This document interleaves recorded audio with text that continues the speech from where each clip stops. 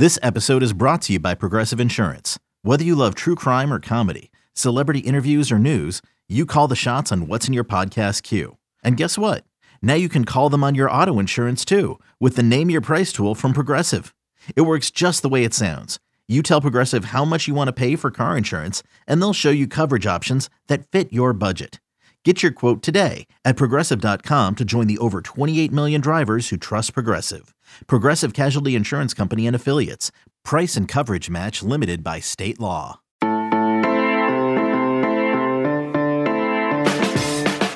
Coaching carousel news everywhere you look. Good morning. It is Thursday, November 18th. You're listening to the College Football Daily. My name is Trey Scott. In just a minute, we're going to be joined by Evan G. Watkins, VT Scoop reporter, 24/7 Sports' Virginia Tech site. What's next for Virginia Tech? Can that still be a really good job? And why did it go so wrong with Justin Fuente the last few seasons? Before that, though, my goodness, the last few hours of the afternoon as I sit here and record this, we got Bruce Feldman saying Lincoln Riley's probably staying at Oklahoma. LSU, though, is very, very, very interested. Some reports out there that they would offer him $10 million a year to leave Oklahoma. A move I wouldn't really understand. They're both in the SEC at this point. I think Oklahoma is an extremely good program. I think LSU would be an easier place to recruit to. So perhaps wherever Lincoln Riley goes, he'll have a great offense and a great quarterback will follow him. But maybe, though, with the LSU, with the Louisiana backyard, you can recruit a little bit better quality athlete on the defensive side of the football. Not that Oklahoma is struggling at all on the recruiting trail. We'll see what happens. The fact that it was addressed by Feldman kind of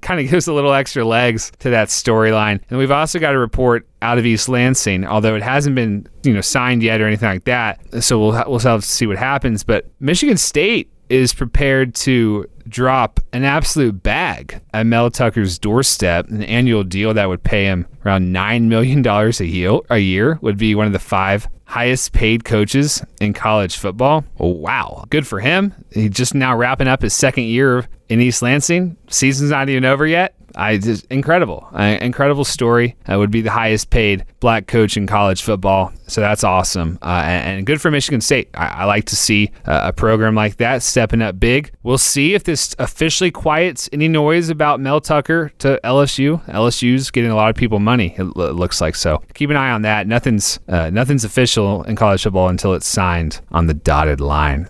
Back to Virginia Tech. I'm excited for this episode. Virginia Tech it's not a Tennessee, it's not a Nebraska, it's not a Texas. It's not one of those automatic slam dunk schools where you say college football is better when X is good. But I'm always a little nostalgic for Virginia Tech. I think those of us at a certain age, we grew up, Michael Vick, then Marcus Vick, awesome home environment, competing for championships, Frank Beamer, Bud Foster, the lunch pail I think they had. When I think of Vod Tech, I think of Lane Stadium and Enter Sandman, but I also think of great defensive backs, great special teams. I think of usually a pretty good running back. I think of a tough place to play. I want that stuff back. I want it back at Virginia Tech. I'm nostalgic for Virginia Tech, and I am pining to see them return to relevancy because I haven't watched any of them this season except for the Week 1 win over North Carolina. I would like an excuse to make Virginia Tech part of my Saturday programming. So here's Evan Watkins on whether the Hokies can return to that level of glory. All right, Evan Watkins joins us. Evan, it felt like this was inevitable the last few weeks, maybe the last few months, and even a year or two. How would you describe the mood around the program as this has been working its way to a conclusion, I don't know, the entire year? Yeah, I think everybody knew at the end of the COVID year that it just wasn't the right time for optics to go through hiring and firing of a coaching staff, especially at Virginia Tech, where they had laid off a lot of the athletic department and they had taken 10 or more % pay cut for a lot of the employees that remained just to try and offset some costs. So I think everyone knew last year that Justin Fuente would probably have this coming year. But this was probably going to be it. I think the writing was on the wall for a while. If you didn't have COVID and you didn't have the offset of the funds, probably last year would be the year that he would have been fired. But I think everyone knew what was going to happen this year. I think that the biggest thing around the fan base and the message boards and all of that is the timing of it. Justin Fuente was fired after a commanding win on senior day, or mutually decided to part ways, I should say, after a big home win. I mean, a few weeks ago inside Lane Stadium, there were Fire Fuente chants. Everybody heard it. When you are losing, at home in the last 3, 4, 5 minutes of the games that you should be winning, when you are up 2 scores and still end up finding a way to lose the game. I think everyone knew that the Justin Fuente era was coming to an end. I think really the timing was kind of the interesting thing. Since the parting of ways, we've heard it's been kind of somber up there in Blacksburg. I think a lot of the players maybe felt like it was a little bit disrespectful with 2 big games coming up, Miami and UVA, both of which are considered rivals for the Hokies. You win one of those and you can be bowl eligible. So I think, some of the fans or some of the players, may have wanted to ride it out because the players seemed to really like it. There was always a disconnect between what a lot of the fans thought and what the players thought. A lot of the players really did like Justin Fuente, but I think the writing's been on the wall. We've seen the decline on the field. There's been a decline in recruiting. There was obviously a disconnect between what Justin Fuente wanted the vision of the program to be versus what the community around Virginia Tech wanted. The lack of engagement, the lack of access to the program.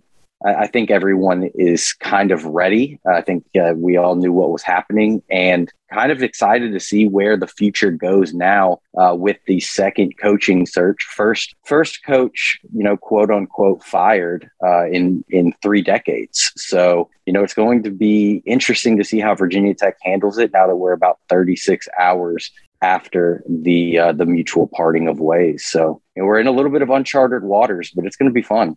The timing too. The buyout would have dropped a little bit by mid-December. But if you wait that out, then you lose the opportunity to bring a new coach in before the early signing period. So I would assume, Evan, that was, and you're saying mutual parting of ways, but they fired him, right? Like this was, did Fuente want to leave? No, I think for all intents and purposes, legal firing. Yeah. Yeah, I think they're just kind of mutual parting of ways. They negotiated the buyout down. The AD spoke yesterday. I believe he was due $10 million if he had waited it out until, I think it was December 16th off the top of my head. They negotiated it down to 8.75 to go ahead and walk away with some cash in the pocket. A lot more money than a lot of us will ever see in our lives. Cash in the pocket to go on to other endeavors. Or Justin Fuente, he's got a few young daughters. He's really a family guy. I wouldn't be surprised to maybe see him take a little time off and just be kind of a dad for a little while. I know the grind at Virginia Tech has weighed on him heavily over the last few years. So it was time to go, and they negotiated the buyout down for an early termination type of deal. Did a episode earlier in the week on the Washington job. And on that episode, I focused a lot on the candidates. I don't want to do that as much for this one. Jamie Chadwell's, I saw Sportsline has his odds-on favorite, or the leading favorite. There's other guys too. And at the end of our discussion, I'll get the guy from you who you think would make the best fit. I think Virginia Tech's just a really interesting job to a lot of people, though, Evan, especially of a certain age, come up watching college football and Virginia Tech's on your TV in these cool uniforms with these really fun players to watch and a great home environment too. Do you think that Virginia Tech, the way college football is currently constructed, can get back to, I'm not going to say like competing literally for a national championship, but can it be a great job again?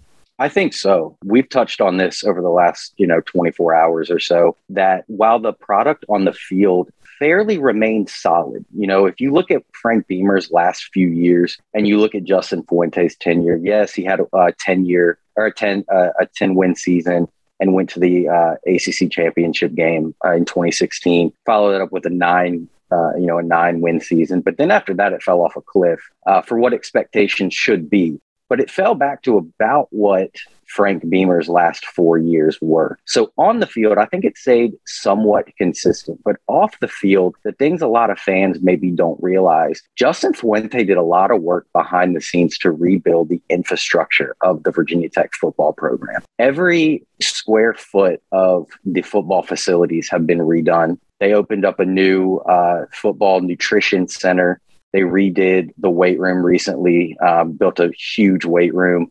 They're finishing up the players' lounge. Up next will be a locker room renovation with, the new hot tubs, new cold tubs, all of that. So all of the facilities, they just put in brand new dorms as well that are modeled after Alabama. So they've definitely put the money into building the infrastructure behind the scenes for recruiting and for the student athletes. The athletic director spoke yesterday about dumping a lot of money into the recruiting department for whoever the new coach is to beef that all up. And all of that seems to be a direct correlation of what Justin Fuente had asked for, but maybe never really got a chance to fully utilize or fully receive before the termination. So, on the field, I think Virginia Tech is always going to be a job that's pretty coveted because you're in the ACC. So you are going to be, you're going to be a national recognized program. You're in the ACC Coastal. So you don't really have that much competition. You have North Carolina that has been recruiting well, but hasn't been playing as well as they should. You have Miami, who's up and down on every year. And then you have Virginia Tech. I think those are the kind of the three teams. Pittsburgh will get in there every now and again, like they are this year, and be a good program. But if you can continue to be one of those top two teams or so in the ACC Coastal, and you can recruit in the top four of the entire ACC, obviously you got Florida State, Clemson, and Miami that are going to be your three big recruiting schools. North Carolina has been surging over the last few years. If you can be in that 4, maybe 5 range of recruiting, and you can lock down the state of Virginia, there's a lot of talent in the state of Virginia. If you can pick some of the best players from the state and keep them home, I think you have an easier road to a conference championship than a lot of other programs do. And if you can, walk through the ACC Coastal or come through unscathed and go to the ACC championship game, let's say maybe against a Florida State or a Clemson, and you were to win that game, you potentially could be a dark horse for a playoff team. So I think Virginia Tech's infrastructure, facilities, and path to a potential playoffs or path to a conference championship lines up to be a really attractive program for a lot of coaches. Yeah, Brandon Huffman right now has it number 5 as far as recruiting opportunity among the 12 open FBS jobs. And you're right, there's a lot of talent in Virginia. And, right now as well, it's kind of North Carolina's crushing it there. So you would assume that this Virginia Tech hire will have to fortify that. I have a question about recruiting, though. I remember pre-pandemic, Evan, one of the last episodes I did before the pandemic hit and the news cycle changed was, like, what in the world was going on with Virginia Tech's 2020 recruiting class? It doesn't make any sense when you look at the numbers. This was a class that ranked 76th nationally and 14th, so dead last in the conference. The year before, it was 26th nationally and 3rd in the conference. I have to ask, not just 2020, because I know 2021 wasn't very good either. Was that an effort thing? Was it a didn't care thing? Like, I know the ratings aren't end all be all, but from your perspective, what was going on there? I think we started to see a shift of Virginia Tech trying to out-evaluate a lot of other programs instead of going out and trying to get the best players.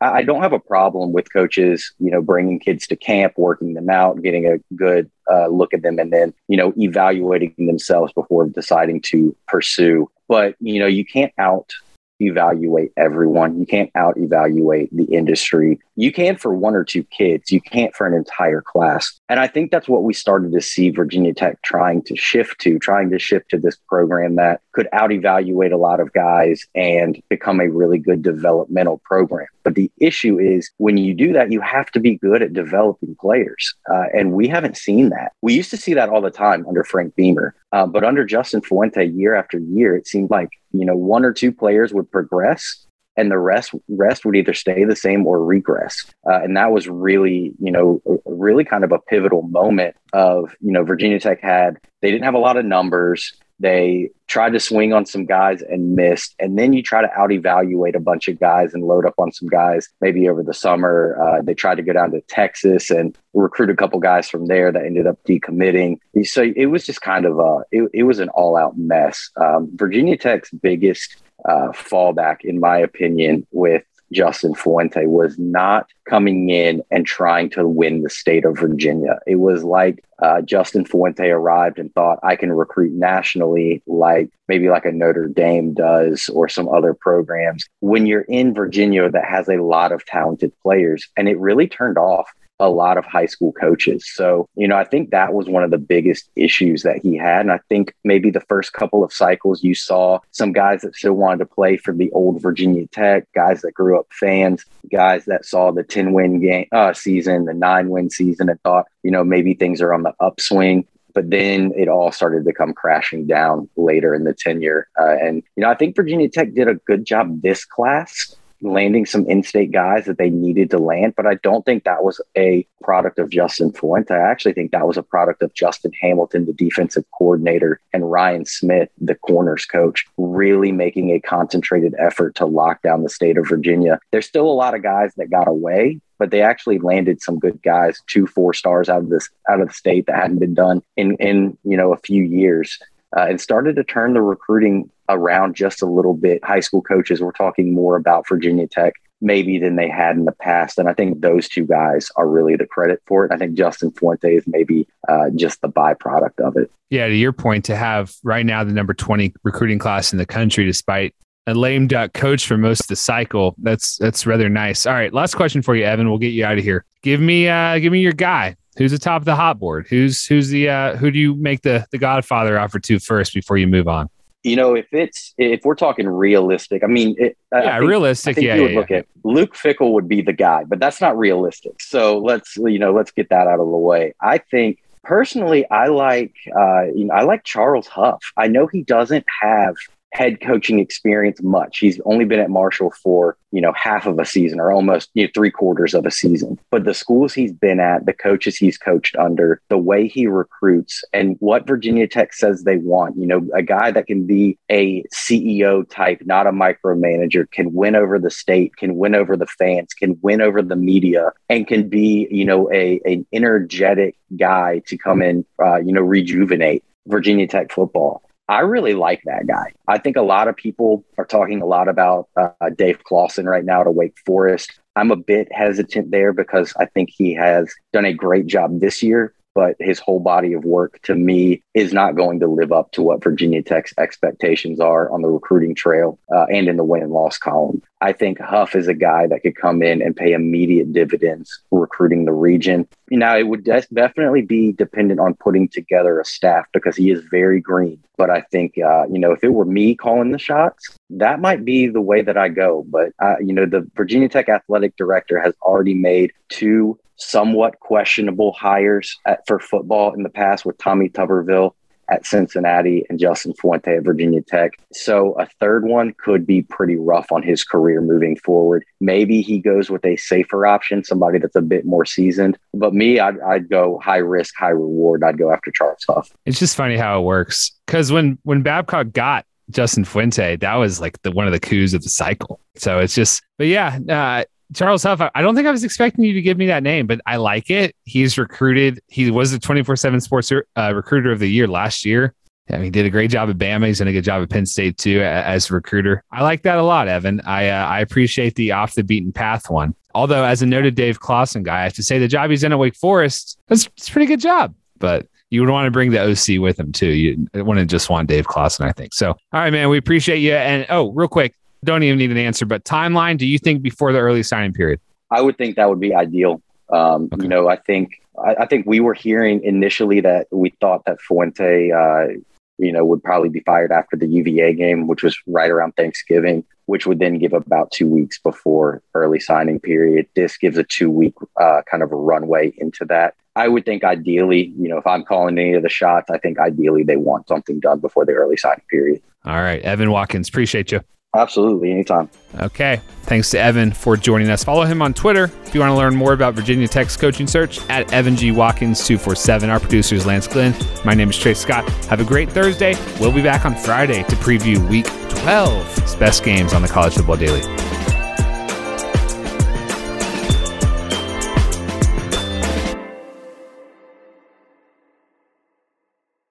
CBS Wednesday. We have so many cool, diverse people from different backgrounds, different beliefs, different upbringings, and it just keeps growing. I'm a citizen of the United States. I'm a hustler. I'm a big Taylor Swift fan. I'm the queen of the tribe. I am playing whatever role I gotta play. I'm gonna play this game full speed. I ain't going down like no punk. A new Survivor Wednesday on CBS and streaming on Paramount Plus.